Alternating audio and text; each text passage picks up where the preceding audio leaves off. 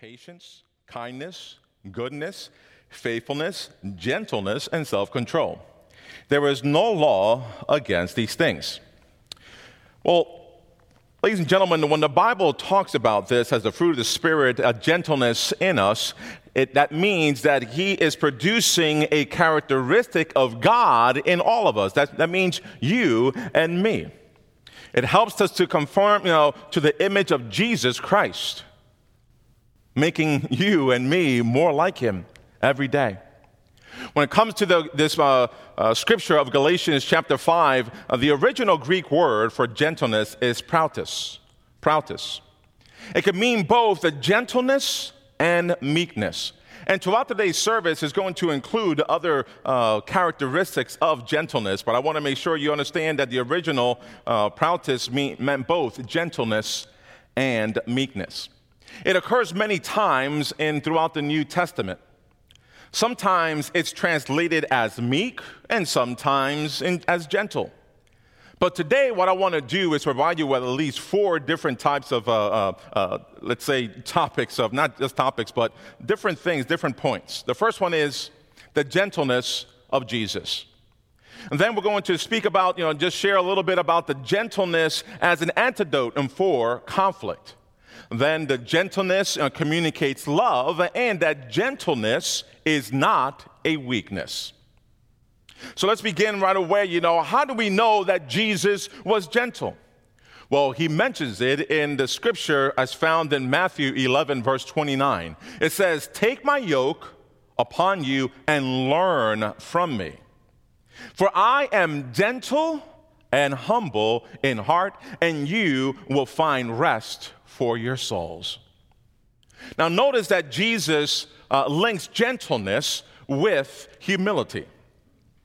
Paul, the writer of Galatians, also associates gentleness with humility, and as he wrote in 2 Corinthians chapter 10, verse 1, he started out by saying, "By the humility and gentleness of Christ, I appeal to you."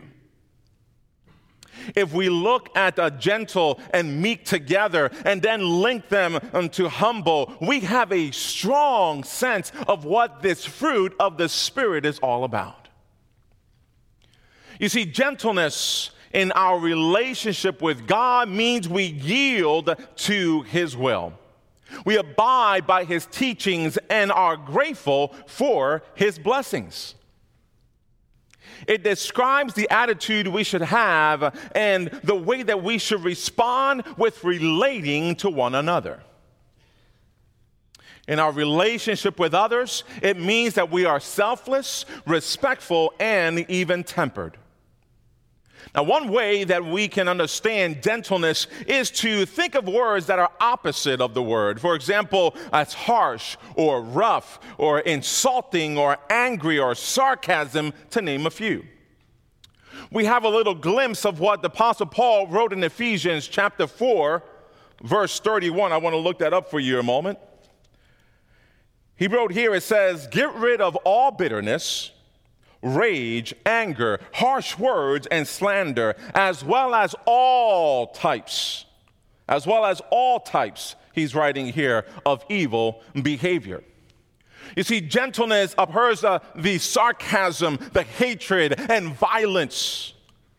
But it requires several other fruits of the Spirit to join along this fruit, this part, the characteristics of the fruit of gentleness, which can include kindness, it includes love, it includes faithfulness, and we know it also includes self-control. I'm not going to go into that today because next week, as we end this sermon series, we're going to go a little deeper on that part of the characteristic of the fruit that talks about self-control. So when he mentioned that, he goes on to verse 32. He says, Instead, be kind to each other, tender-hearted, forgiving one another, just as God through Christ has forgiven you." You see, this is a scripture that is used a lot in weddings, and I'm not surprised by it. It gives instructions or some sort of recipe, a little recipe of having a wonderful marriage. To be kind, to be tender-hearted, to be forgiving. to imitate God in everything, to live a life of sacrificial love. Our gentleness or lack of it comes out when we face difficult interpersonal situations. When those situations happen, keep in mind that gentleness is an antidote to conflict. For example, when someone is angry or insulting you, and it says naturally we tend to all of a sudden be insulting and get angrier at them or with them. But this is certainly not the way that God wants it. In Proverbs 15, verse 1, it says, "A gentle answer turns away wrath, but a harsh word stirs up anger." You see, to respond gently to anger and insults requires us to be connected to God. Remember, we're speaking about the fruit of the Spirit. And if we go back to John 15, when Jesus is saying, "I am the true vine, remain in me."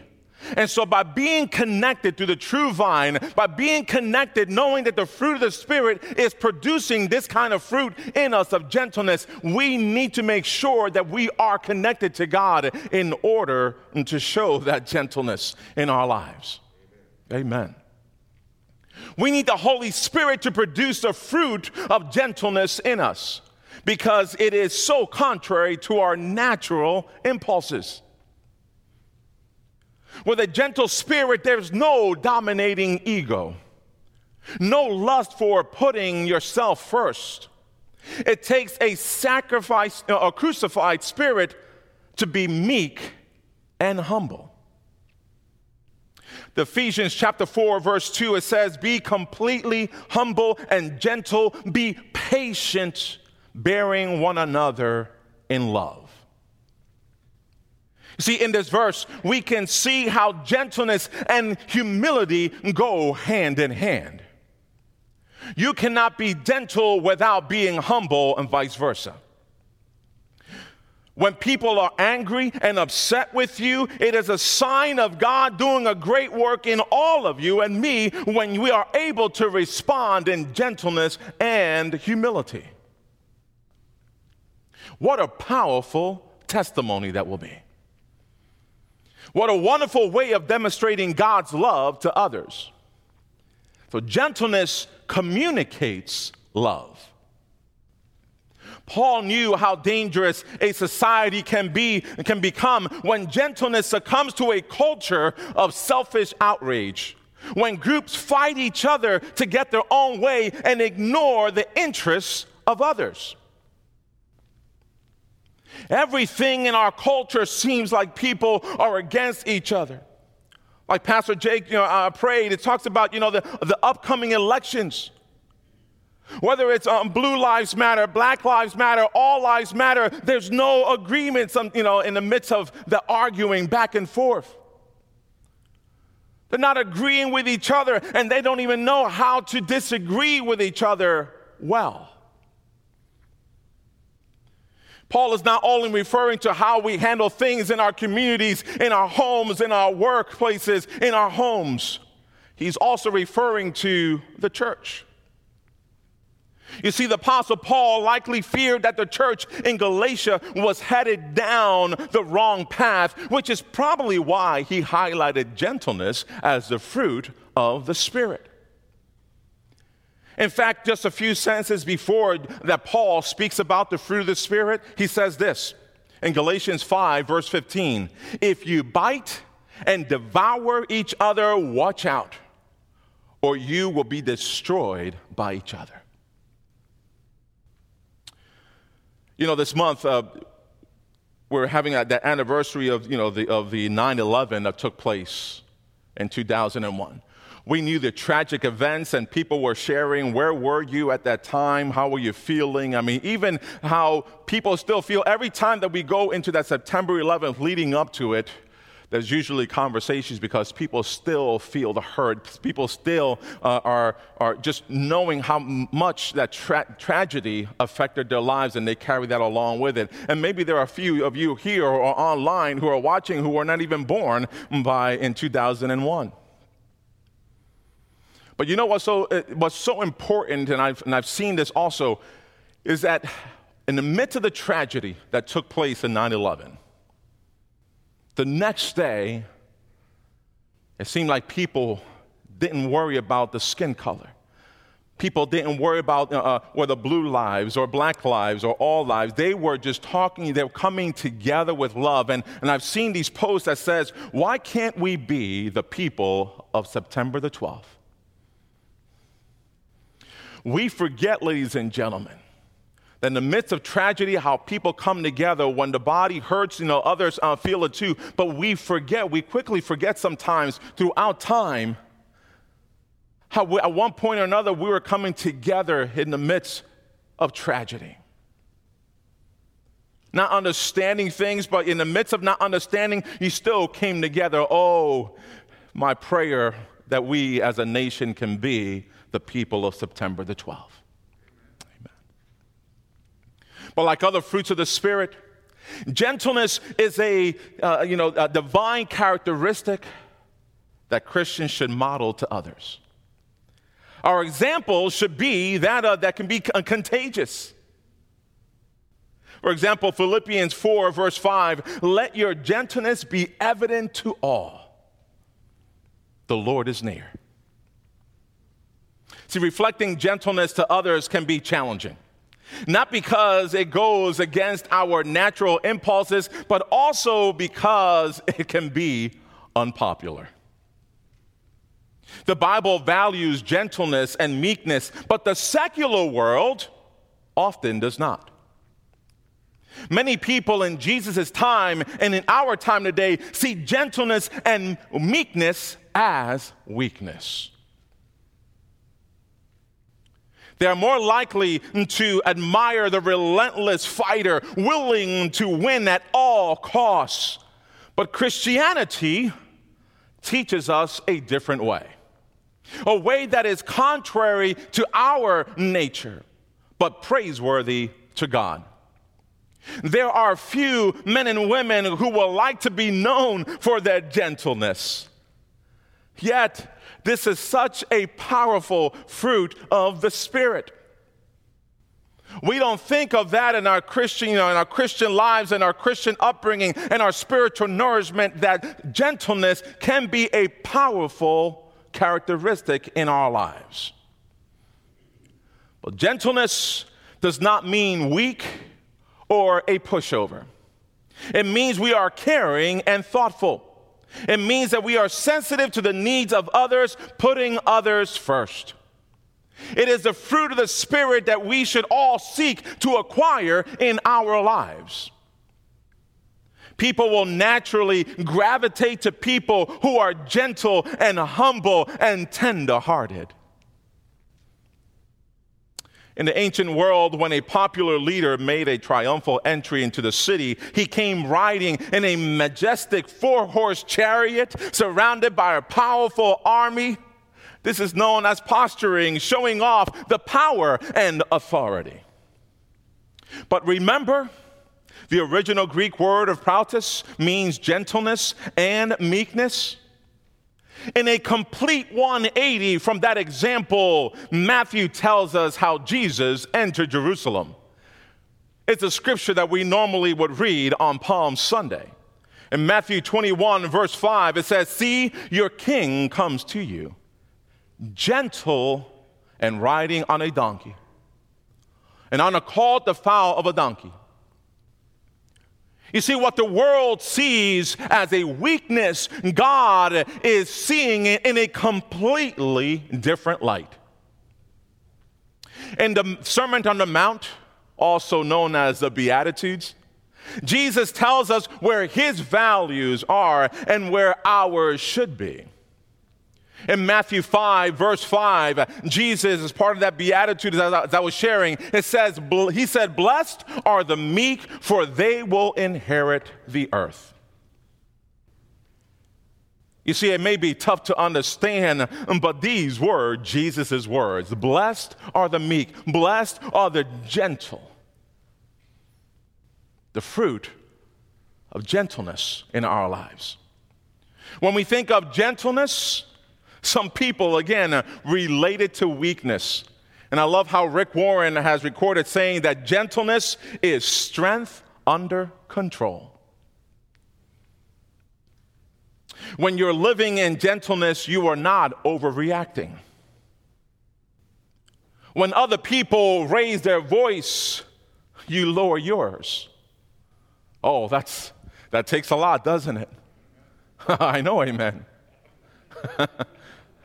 Because you want to make sure you get the last word in. And so when someone raises their voice and becomes angry, we have a tendency to go and raise it so that way there's a volume match. Who becomes the loudest? Oh, and what about those that, and not only just the volume of their voice, but then they start cussing or cursing. I don't know how you say it, but foul language is added so that way, so that way they can feel like they're dominating the conversation. But the fruit of gentleness in us, when that happens, when the voices are raised, where our voices remain low. And sometimes as Christians, we feel like, that shows signs of weakness. That seems like, they're taking that gentleness, as something that is going to make us lower than anyone else. But Jesus is saying here, blessed are the meek, blessed are the gentle, for they will inherit the earth. When raising their voices, I remember just quickly before I end this sermon here today, I remember working for a Walmart Tire Loop Express where they have oil changes and tire changes and battery changes and everything else.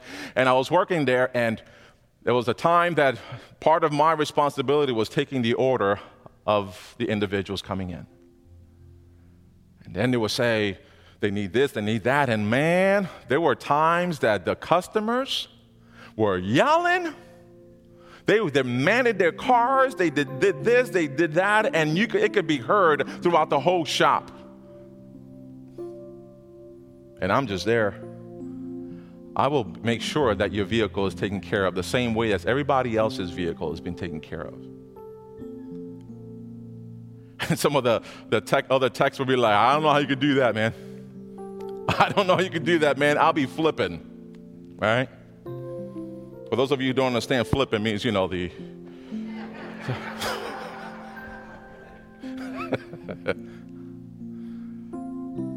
But there are times, ladies and gentlemen, that I wasn't expecting this, but my supervisor, there was no shop manager at that time, my supervisor was looking for someone to step up into the role of shop manager and become. And I was selected on just 3 months into that job. And one of those characteristics that I love how you handle the customers. You got to understand, ladies and gentlemen, and if you're like this, customers are not always right. Just want to make sure you know that, okay? Amen, amen. So be patient for those who are taking your orders, the waiter or waitresses and others. Be patient with them. That's a little side note, but customer is not always right. I want to share that in the midst of people getting loud, activate your gentle fruit in you. The fruit that's produced by the Holy Spirit in our lives. In fact, when people know or have a feeling that they will not see another person again, they tend to make the last words be beneficial to the receiver. And like the Apostle Paul wrote the book of Galatians, he gave final instructions to his student Timothy. In 1 Timothy chapter 6, verse 11, he says, "But you, Timothy, you are a man of God. So run from all these evil things.